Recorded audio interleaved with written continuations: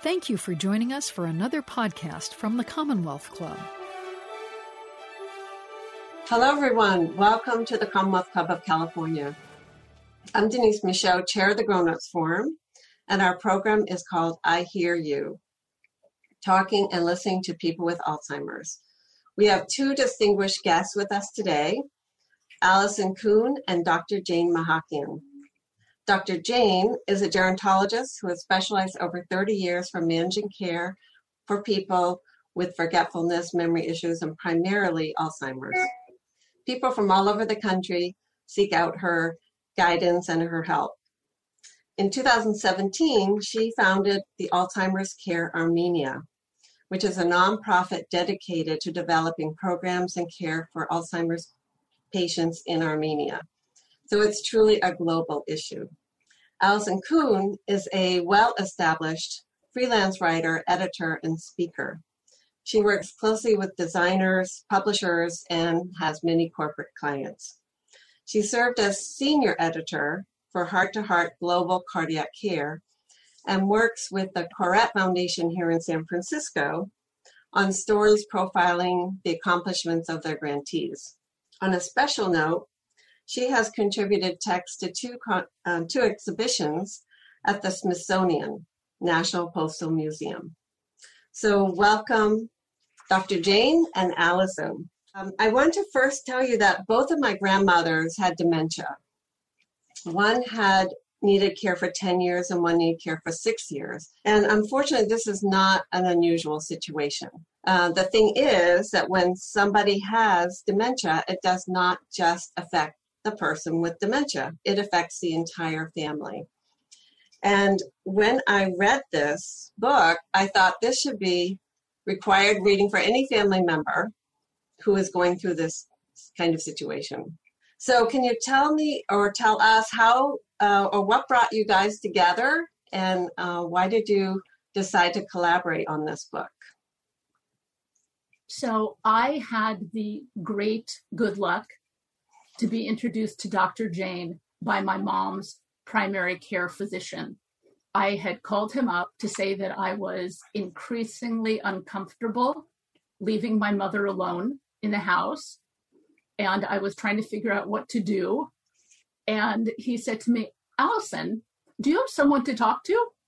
And I said, I'm talking to you. And he said, no, I'm not your person. He suggested Dr. Jane. I got in touch, and truly from the first conversation, it was as if this gigantic weight had slid off me. That said, moving my mother from her home to a memory care community was a big undertaking.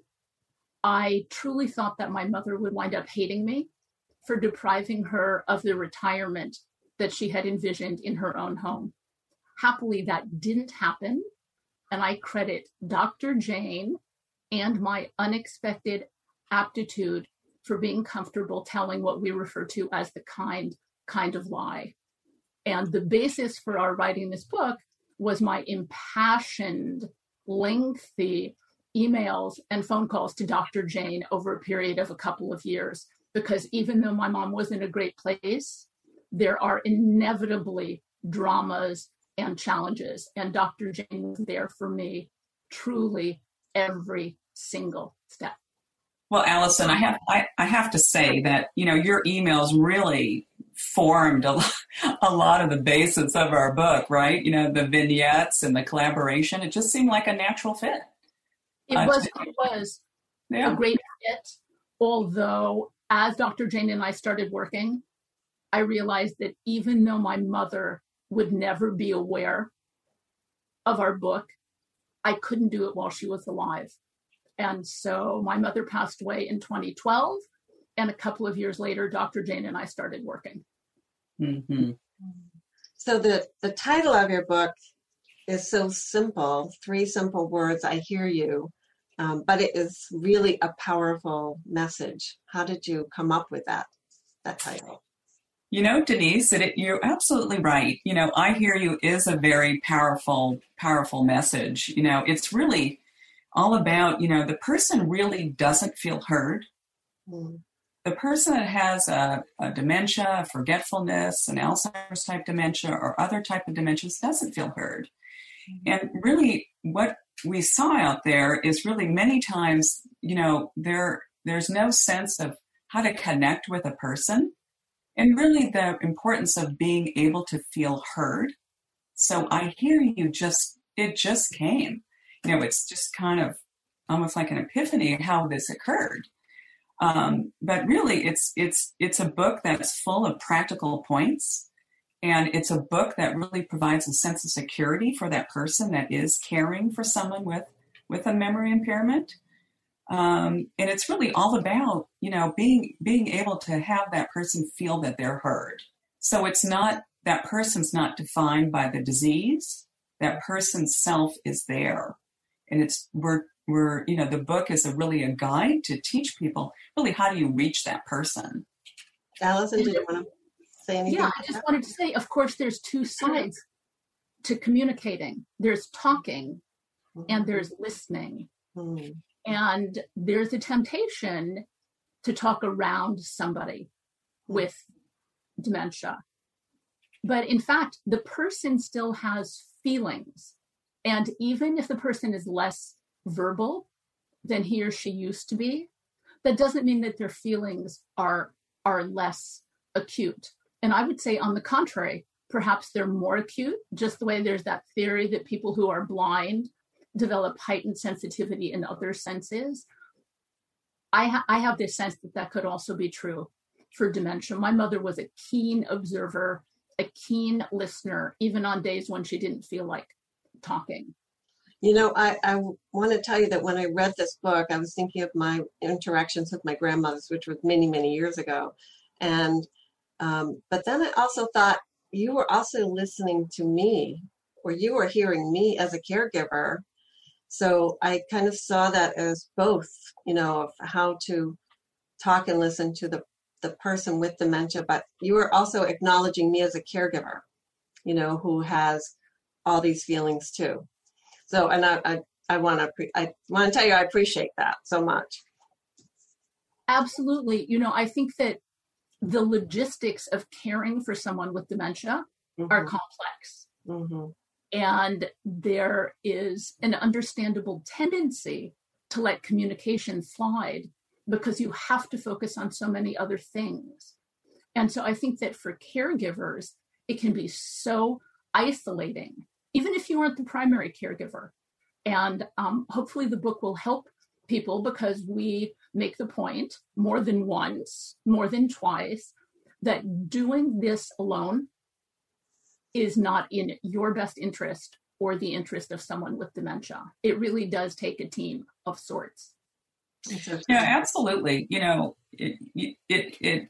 is a journey that you really can't do alone. And so that person needs to have a team. Mm-hmm. And that's why it's so important to gather as much information as you can and do your research and really reach out to people for support. Because it's something, whether it's a support group or other types of groups and support systems, that you need to reach out to. It's something you really can't do alone by yourself.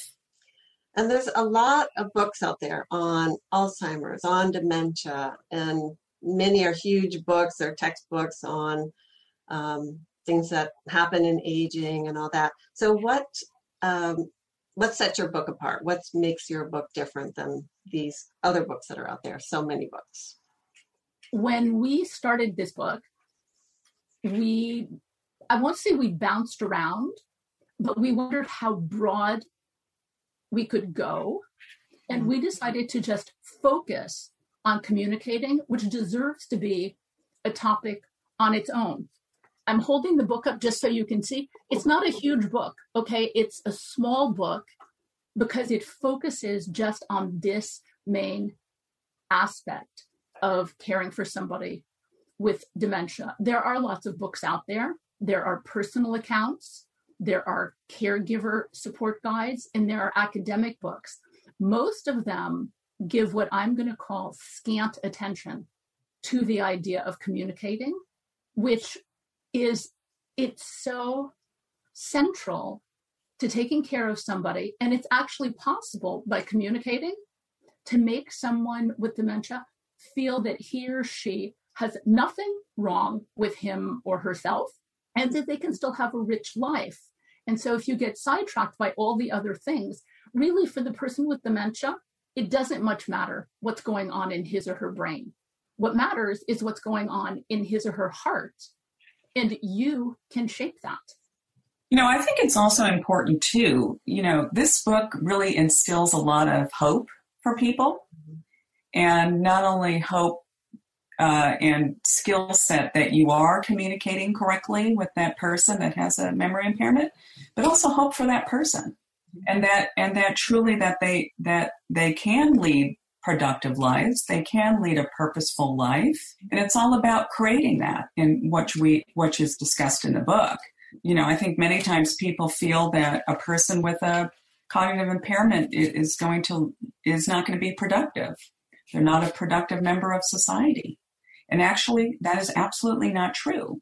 So it's all about looking at what that person can do, not so much what they can't do, and really focusing on those things. In looking at other types of literature and books available, there really was very little that really provides a guide for people to how to communicate. Mm-hmm. So in your book, you have 11 vignettes, which are such little stories that are so relatable. And can you give us a couple of examples of those vignettes that may be your favorite? I'd love to. I'll talk a little bit about Mary and her blankety blank parents. Mary was a 83-year-old woman living in a memory care community. And as many of you know, when a person has moderate stage Alzheimer's disease, for example, that person may start what we call sundowning. So every day around 4:30, she would start knocking on the doors of the memory care unit. And the staff really had no idea what to do. How do you really, diffuse and really redirect some of that agitation? She believed that her parents were coming to pick her up. So the staff decided that what they're going to do is they're going to have one of the nurses telephoned Mary and said that she had a phone call and that her parents were calling her. Mary still believed that her parents were alive. The nurse on the other end of the phone spoke to Mary and basically said, your parents are here. This is the Sheraton Hotel calling, and your parents are running late and they'll be there tomorrow to pick you up. So Mary was her delusion, her distorted thought that her parents were alive was what we call validated. So instead of saying that your parents have passed away, her parents, she believed and received the comfort that her parents were still here. And then they engaged her and distracted her with a job to do, such as setting, the table for herself and other residents. So it worked very, very nicely. It is something that therapeutic fibbing in the book, it's really what it's really called is the kind of lie. So that person and that professional working in memory care communities have to be comfortable with kind of stretching the truth. Of course, depending upon where that person is in his or her progression of the disease. But it worked really nicely for Mary, and it serves as a way to make her feel like there's nothing wrong with her.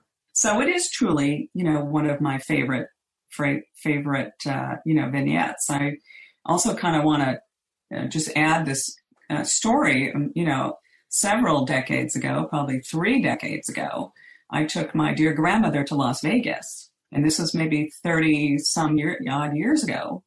And my grandmother had forgetfulness. And when we got to Las Vegas, she immediately hit the slot machines.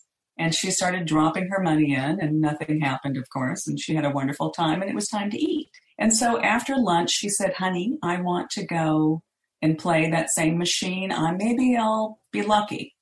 We went out to the casino.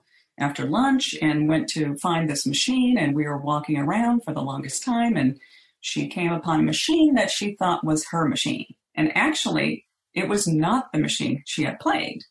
So I said, this is not your machine, Grandma. This is not, it's over there. It's 2 aisles over. And she said, no, honey, it's not. So she began to play again and dropping dollar after dollar. And I'm like, oh, I know this is not the machine. And then all of a sudden she won. And the bells went off and it rang, it was wonderful. And at that time, the money would drop down, how it used to be in Las Vegas with the machines. And she won $2,500. Wow. So she turns to me, and this was kind of a pivotal moment in my career. This is a very long time ago.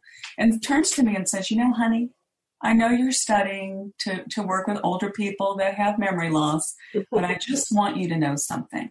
I said, well, what is it, Grandma? And she said, I want you to know that people with memory loss are always right. So that became, the premise really of my work and the philosophy and more of the focus of how I created my own company here in California to really make that person feel like there's nothing wrong with them. So I give most of the credit to my grandmother. I was going to ask you, and I find this too, or I see this, do you think caregivers, so they're used to dealing with someone in a certain way, so do you find that they feel like they need to correct that person so much and they need to be right? Mm-hmm. Caregiver with a family member? I really think it's, many times we all struggle when we have a loved one that has a cognitive impairment, mm-hmm. is that we want to remember, we're that person is there, but that person, that the needs have changed, and that person's, what they want to remember, especially for professional caregivers, is they know your parent as they are right now. So your job is to bring their past forward. And by by keeping the focus on the past, of course, positive memories, that really helps that person stay more focused and more centered. It can reduce agitation very, very, just amazingly, bringing the past forward. It could be things such as stories. It could be photos. Those type of memories will help reduce anxiety and agitation. And I think, everybody is different, and the disease affects everybody differently too. I think that even just saying, oh, you're right, that's enormously empowering to somebody. I mean, even someone with memory loss who doesn't remember that you have corrected him or her 5 times in the last 5 minutes, they do get a great feeling from, oh, you're right. And then you're going to move right on. That person's not keeping score, but to keep contradicting someone, particularly if the person with dementia is telling you something that he or she believes is true, then for you to say, oh, no, actually, that's not true. Mm-hmm. That's disconcerting. That is not comforting. The objective, I think, ultimately is to make someone feel good. And I think so many of us are invested in being right that there's a tendency to contradict, to try and bring the person with dementia back to our sense of reality. But you have no choice except to go where that person is. Well, absolutely. It's really stepping into their shoes, right? So you have to meet them where they are at, not where you are at. And moment to moment, hour to hour, day to day, that can change. Mm-hmm. So your loved one may be back in high school, or they may be back dating. They may be at an earlier age. You have to figure out where they are in time. But you have to really step into their reality and not expect them to step into yours. When we argue, you will lose. Guaranteed. So going against what as long as they're staying safe, mm-hmm. as long as they're safe, and it's okay to allow them to win and to make them feel as though there's nothing wrong with them and that they are correct. So somebody may say, I didn't have breakfast this morning, and when actually they did. So you serve them breakfast again, because that's the right thing to do. Now, of course, if they have a piece of cake and they want to have another piece of cake and another piece of cake, you got to use your, the common sense, right? So that's where you would use a distraction with having that person perhaps help you and instill a sense that they are helping you solve something or do some sort of task to make them feel useful and purpose-driven is really what you want to do. And the memory loss can actually make this easier for you to pull off, because if you get a no at 2:00, that doesn't necessarily mean you're going to get a no at 2:05. You can just approach it from a different angle. And one of my favorite vignettes is about my mom's 80th birthday party, to which she had enthusiastically agreed when my sister and I proposed it. And then when the day came and I arrived to pick my mom up, there she was, looking lovely in an armchair, having completely forgotten about the party. So I reminded her, and she looked right at me and said, "Oh, I don't really feel like it. I'd rather just stay here." Well, our entire extended family will be gathering at a restaurant to honor my mother, and she would rather just stay there. So I don't say, "Oh, no." I say, "Oh, okay. I think I'll go next door and see Jack for a minute." Jack was her next door neighbor. We had invited him to the party. He had forgotten about the party and said he didn't really feel like it either.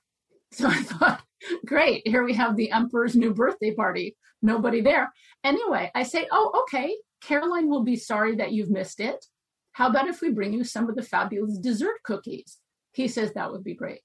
So I go back next door. I have been gone a maximum of 5 minutes. And I say, "Jack is feeling a little tired this afternoon. He's not going to come with us to the party, but I told him that we would bring him cookies. It's really lovely out right now, but it will be chilly by the time we leave the restaurant. Would you like to bring your corduroy coat for later?" She says she thinks that would be a great idea. She gets up, she freshens her lipstick, and off we go. Mm-hmm. So again, I didn't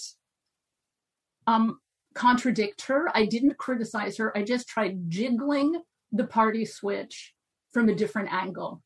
So now we're on the way to the party. She's happy as a clam. We get there, and the big triumph of that afternoon was that after her brother had talked about her life and her accomplishments, after my sister had made a lovely tribute and toast, my mother whispers to me, "I'd like to speak now."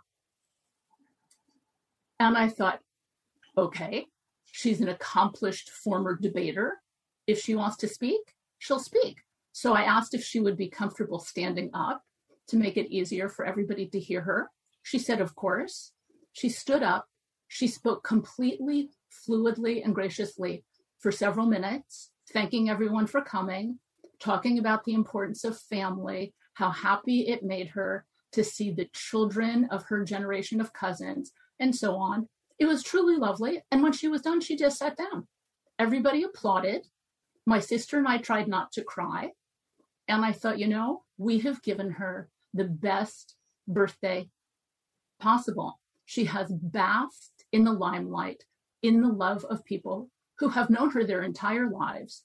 And she rose to the occasion, shining so brightly herself. Beautiful. You mentioned 10 ways to empower someone with dementia. Can you give us and you said that somebody actually said yes. These are good for people who don't have dementia. That's correct. So we have a chapter. It's the chapter after the vignette, Mary and her blankety blank parents is in. That chapter, the Mary chapter, is called Decoding the Languages of Dementia. The next chapter is called Empowering the Person Within. And we have a list in there of 10 truly doable. They aren't mystery techniques. 10 really easy ways to empower someone, to make somebody feel good and heard. And I got a text one morning at 7:06 from a friend of mine who was reading the book. And I'd like to just read that to you. It's just 3 sentences.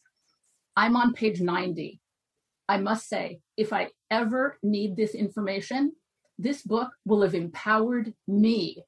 Your list of 10 things to empower Robin is a good list for many people, not just ones with a brain disease. And that's particularly thrilling to me. She's not the only reader who has made that comment, that the book isn't just about how to communicate with someone with dementia. A friend actually said to me the other day, this book is helping me understand how to treat people. And she meant people in general. So even though our focus is people with dementia, there's a lot to be said for kindness and compassion. Dr. Jane, can you give us a couple of examples of those 10 ways to empower ourselves? Absolutely. It's really all about, helping that person find a purpose, right? Mm. And keeping that sense of the self alive. So for an example, in a leading memory care community here, it's a national community for people with memory impairments. One of the things that they really really make sure and instill is that resident, that person has a job. And that giving that person a job gives them that sense of purpose. Many times people may have behaviors that look as though they could be agitated, right? These behaviors can display in such a way that they may be disruptive, either at home or in a community setting. So it's trying to figure out what is the message behind those behaviors, right? What is happening there? What's the need? And once that need is identified, giving that person a job usually works to fulfill that need. And I'll give you an example, Denise, is a very dear patient of mine recently moved to the memory care community that I'm referring to, and he was moving chairs around in the community. And obviously quite, potentially, disruptive, right? Unless he's in a room by himself moving chairs. And it occurred to all of us, why is he doing this? What is this about? Is that he needs a sense that he has a job to do. So the staff at that community gave him a job to do every day, where he works alongside with the maintenance person and helps that person move items. And that fulfills that need. So once consistently done on a daily basis, that need is fulfilled. Those other behaviors that are more disruptive have definitely lessened and even will be going away. But that's a really good example. It's really, having that person feel, it's a universal need to feel understood, whether you have a brain disease or not. And it's figuring out ways to, empower that person who's living at home with you, or maybe living in their own home with caregivers, and making them feel that they're also giving back and that they're productive.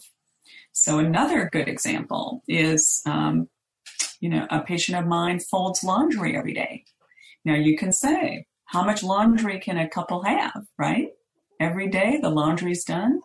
So what the husband does is he gathers items, the towels and sheets and things out of the linen closet every day and puts them in the basket. And every day she folds towels and linens and washcloths and all kinds of things like that. That makes her feel productive. Now, he doesn't do the laundry every day, right? That would be a waste of resources. But she is folding clothes. She is folding towels. And that makes her feel really good about that. Empowering that person also means, having a schedule. You know, in the best memory care communities, they have a schedule. They have a consistent, structured schedule. At home, you can also develop a schedule. And that provides really a sense of safety for that person and also makes them feel like they're up to something every day. And again, that empowers that person. Allison, you write a bit about your mother in the book. Yes. How did it, and you said you didn't want to write until after she passed away, but how did you feel about writing about her? So partly because I had Dr. Jane as my tutor, but also because my siblings and I had advantages that made it much easier to take care of my mother than it might have been. She had the resources to live in a memory care community, which she did for almost a decade. And I believe that she lived so long because she had no external stress in her life. Once we moved her from her home, it was as if the responsibilities that had become too much for her had just vanished. She never asked again. I think that her energy and her optimism increased on day 2 in the memory care community because, as Jane just said, she had something to look forward to.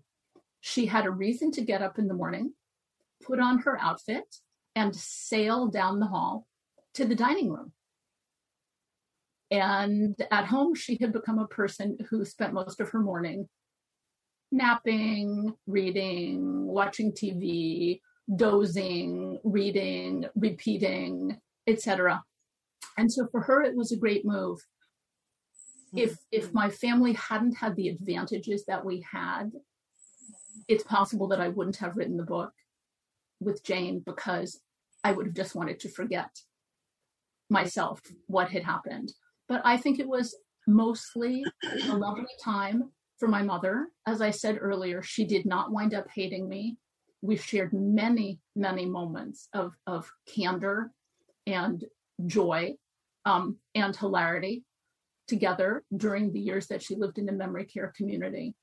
And the idea that by writing this book, Jane and I could help a huge number of people who are trying to take care of people with dementia, but by extension, that means that we are helping the people with dementia because the more of us, the non-dementia people, if you will, who want to interact with people with dementia, then the less socially disappeared those people will be.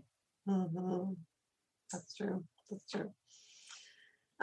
So most of the vignettes, which are, again, so interesting and engaging, at the end of most of them, you have some practical points. And how did you come up with those? It really put it into such a, again, practical way of how to, engage with someone with dementia. How did you come up with all those? It's really, the practical points really are just serve as reminders for all of us. They really are the salient points in that respective chapter. And they're things that you can look back on, a quick read. You can jump, or what's really great about this book is you can jump around from chapter to chapter. You don't have to go in order. You can start with chapter 4 and then go to chapter 3, for example. It doesn't have to be in order. But those points, those practical points really are really important. And we wanted to bring out the importance of each chapter in those points. Mm-hmm. Mm-hmm. And you've mentioned the word empowerment a lot a lot today, a lot in the book.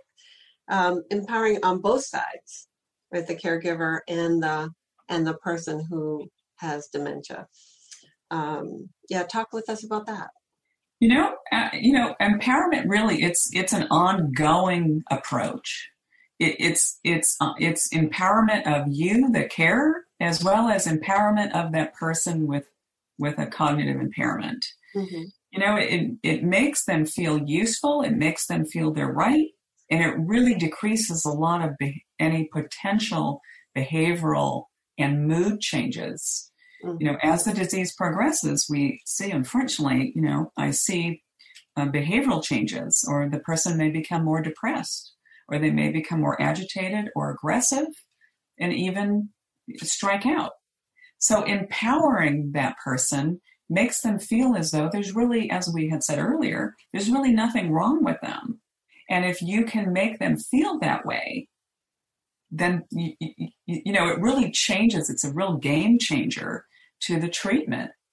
No one is signing up, for example, to move into memory care communities. People don't want to move from their home. They want consistency. They don't want to change. But for example, once that person does make that change, their sense and their ideas of what home was does change, because they're on a structured, consistent and engaging type schedule. You can also do that at home too. Not everybody can afford, a memory care community. You can do that at home with again, going back to that very simple schedule that a carer can create.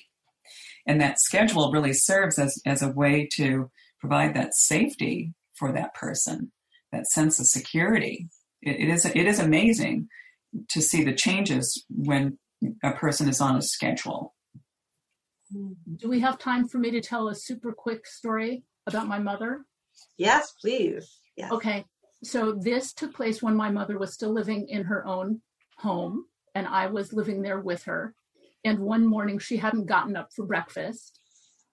And now it's getting towards lunch, and I'm getting a little antsy because she's going to be dehydrated. She's going to have low blood sugar. She's going to be stiff. So I go in the kitchen. I make two very beautiful, if I say so myself, salads. And I stick my head in her bedroom and I say, "Hi, it's almost lunchtime. Are you hungry?" And she looks right at me and says, "Not really." And I think, okay. So I said, "Well, I am hungry, and I've made us gorgeous salads, but I didn't put the dressing on. So we can just put saran wrap on yours and put it in the fridge for later. But I'd like to eat now. Would you come and keep me company in the dining room?" And she says, "Oh, darling, I'd be delighted to." So she gets up, she does her little toilette, she puts on a lovely robe, she comes down the hall into the kitchen, she sees the salads, says how beautiful they are, and then immediately says, "Do we have water glasses on the table?" And I say, "Not yet." And she goes, "Okay, I'll get them." So she's completely forgotten about the not hungry stance. I have empowered her, if you will, to do something for me. She's going to keep me company. She's going to get us water. We have a totally lovely lunch. And after lunch, she says, "Thank you. It was so delicious. If you need to get back to work, why don't I do the dishes?" So here we are. I didn't boss her and say she had to get up. I didn't offer to bring her lunch in bed. She got up and we had a lovely time because I found a way to empower her and to let her know that she's important to me. I wanted to spend time with her. Done. How do you, maybe Dr. Jane, how do you handle people who are feeling guilty about possibly moving, their parent or their spouse even from their home to a memory care unit? Absolutely. That's very common, Denise. Mm-hmm. It's very common. And why do we feel so guilty? Is because we love them so much, right? Mm-hmm. And I think many of us have made promises to not move that person. Mm. But I think it's really kind of letting go of the steering wheel, and that you really can't do it alone. That even with a caregiver at home, it becomes very difficult because there really are no activities at home, right? There's not an activity director in your home. So it's really getting beyond the guilt and understanding that this person needs treatment. And the treatment for somebody with a brain disease like Alzheimer's disease is a structured environment. Now, not everybody, as you know, can afford a structured environment. They must keep that person at home because of the financial piece usually is what drives those decisions, right? Mm-hmm. Or in their own home. So that's why, building in structure at home will help.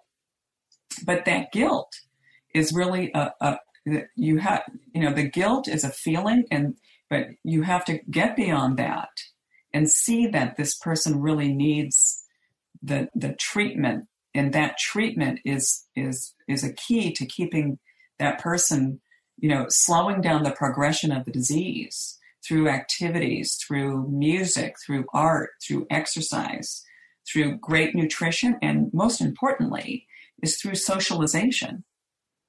Mm. So when people are socializing, something magical happens, right? Mm-hmm. And so even the person, many times patients, the families come to me and say, well, my mom would never attend an activity, only to be pleasantly surprised that when they come to visit, they don't even want to leave the community because they're so busy and they're enjoying themselves. And bottom line is they're having fun in the moment. And so it doesn't really matter if they can't remember what they did yesterday or what they had for breakfast. What matters is that they're having fun and that they're becoming more alive in that moment. That's truly what it's about. And I think it would be probably exhausting for the caregiver, the family member, to create these moments all the time. It is exhausting, and you have to have those resources. It is very difficult, and that's why many carers become, they exhausted. Mm-hmm. It is exhausting, or they become depressed, or they become, anxious. They have sleep problems because they're worried about their loved one, whether it's a spouse or whether it's, a parent. And especially now during, we're still in our COVID times, it becomes very difficult, mm-hmm. much more difficult. There is still, after all these years, a stigma about people with dementia and Alzheimer's, and people, forget that it's a real disease. How do you address that kind of thing? And when do you think the tipping point is going to be? Denise, that's really, it's hard to wrap your arms around that. Absolutely. Because as you know, not only in our country, but in other countries too, there's a great deal of stigma. In our country, with the Alzheimer's associations nationally, mm-hmm. that stigma continues. Mm-hmm. And many times it is a lack of information and education. Mm-hmm. Somehow they feel that this person may be acting like this on purpose. I mean, I've heard that too. Mm-hmm. Just as somebody would have a heart disease, this is a brain disease. And that stigma needs to be addressed. I mean, one of the reasons why I started, in 2017, Alzheimer's Care Armenia, in Armenia, is to address that stigma and to create those sustainable programs for people, because Alzheimer's disease and other dementias is on the rise internationally. So that's what we have. By the way, by Armenia. What's close to your heart in Armenia? Well, my background, I'm Armenian, and my grandparents were from, Turkey, survived the Armenian, the genocide that happened. And so Armenia is very close to my heart. We adopted our son from Armenia. So when he was an infant. So I'm very much, very involved in promoting and supporting the work of really creating these programs in Armenia for the people that, they have none. Clearly, I'm working on developing the first Alzheimer's facility there. I have to share that this all got started in 2018 with the support of the Silverado communities. I had approached the CEO, Lauren Shook, at that time about supporting this endeavor, and we wanted to have a conference. So it was the Silverado community that supported the first Alzheimer's disease conference in Armenia. And then it just all became, became much more visible to people that the problem was in Armenia also, that people are affected. And I think, go ahead, Allison. I think that the increase in early onset Alzheimer's also will help dissipate a bit of the stigma, because now it's people who look more like me, if you will, partly because of the bump in, baby boomer population, but also it's on the rise, not just because there are more of us, but because there is more early onset Alzheimer's. And so there's increasingly interest and research as well, significant research as to what can you do to slow the onset, to slow the progression, and to continue to lead a more productive, in the traditional sense, life. And so there's a lot more research going on about diet and exercise, and also socialization, meditation, and so on. And so I think that as more people who look like me, all of us. Perfect. Thank you. I didn't want to say that. I believe I'm the eldest statesman here on the program, but I think that as more people who are like us, who aren't necessarily retired, develop major memory problems, then there's going to be more, not only awareness, but more interest and more energy put into how do we help those people, ourselves, to lead healthy, productive lives for longer.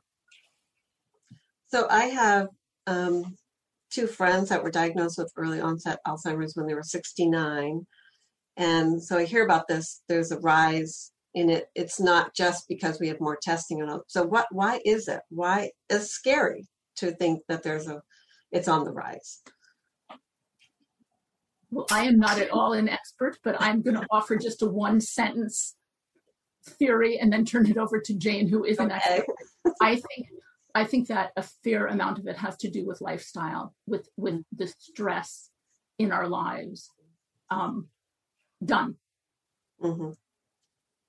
Absolutely. In our foreword by Dr. William Schenkel, of the Schenkel Clinic, it's his work, takes into effect, it's multifaceted, right? So it's also about nutrition. It's also about managing stress. Mm-hmm. And so it's the whole person. And I think, we're still learning about why is this occurring in younger people?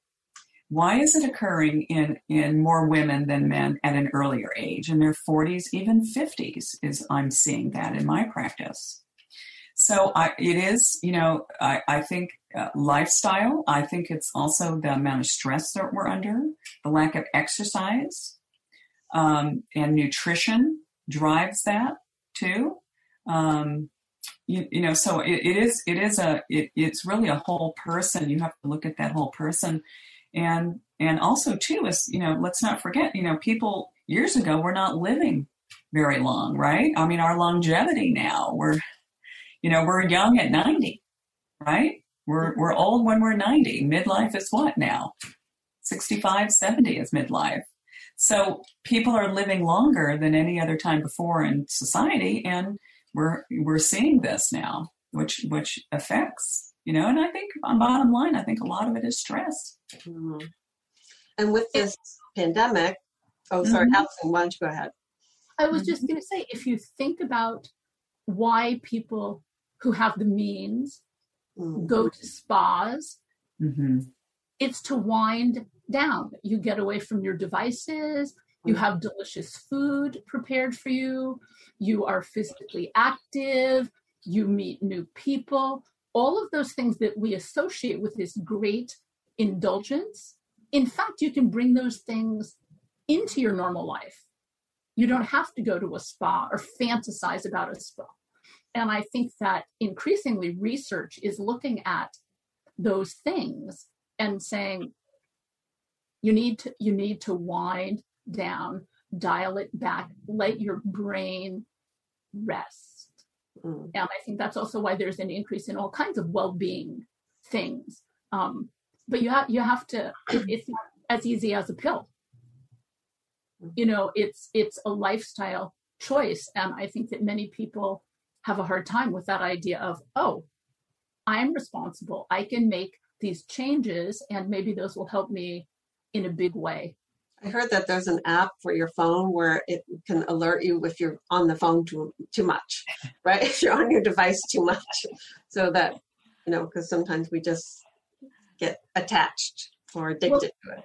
I remember in 1995 being on a plane for the first time with somebody with a laptop. I didn't even have a computer yet.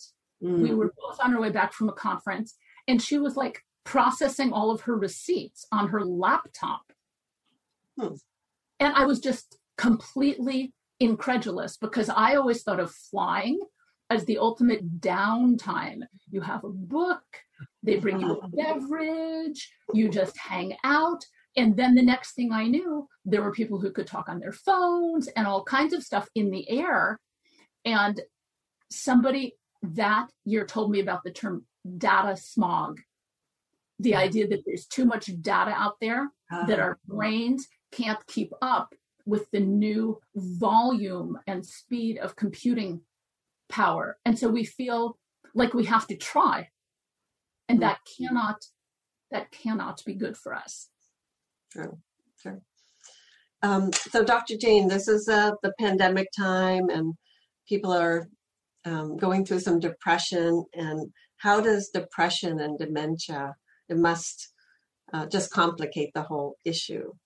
And, people don't dare to move their family member to a facility. And so they're at home. And what advice would you give them?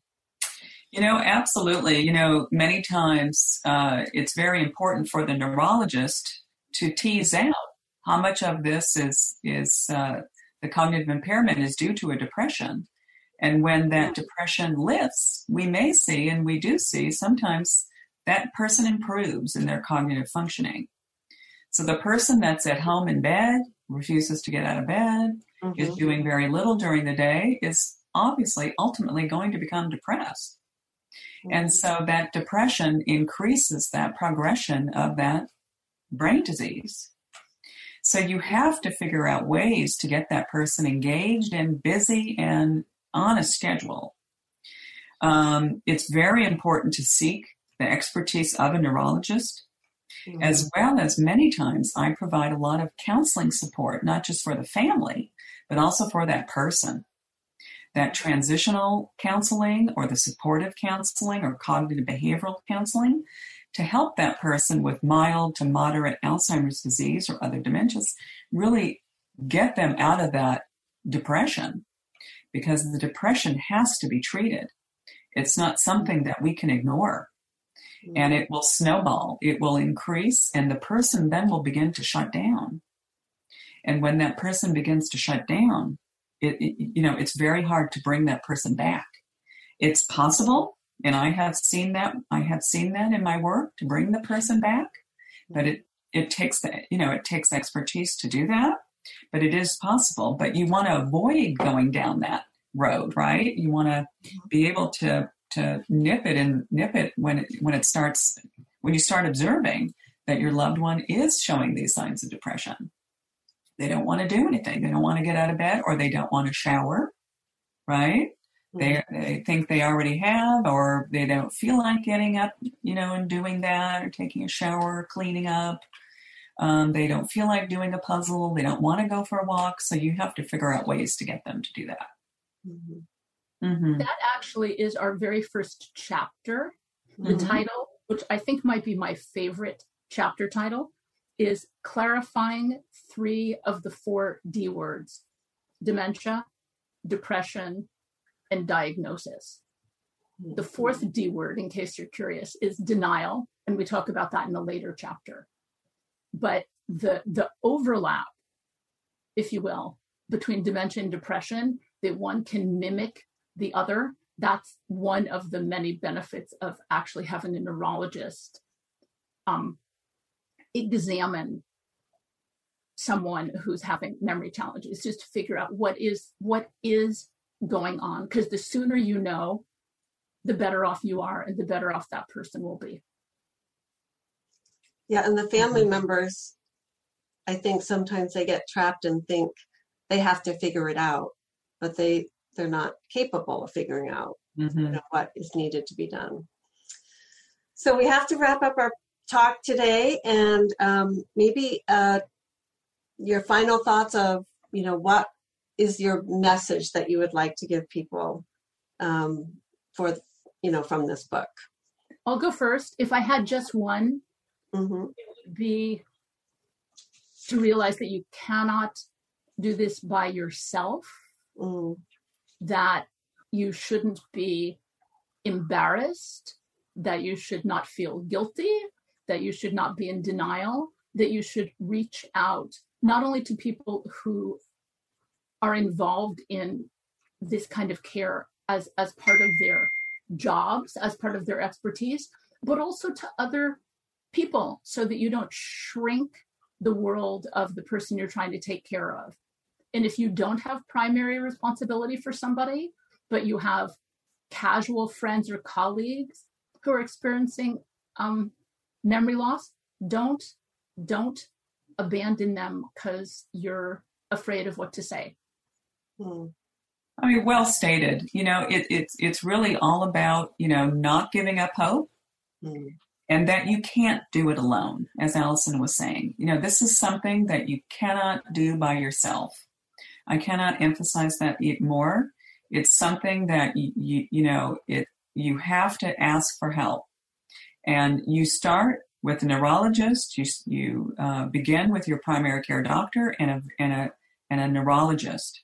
And, you have to do your research and have that support, such as support groups or support forums and education and classes. So reach out, and, many people are affected throughout our country. And so you're not alone. So many. Well, if our viewers would like to connect with you, what's the best way to connect with you, Allison?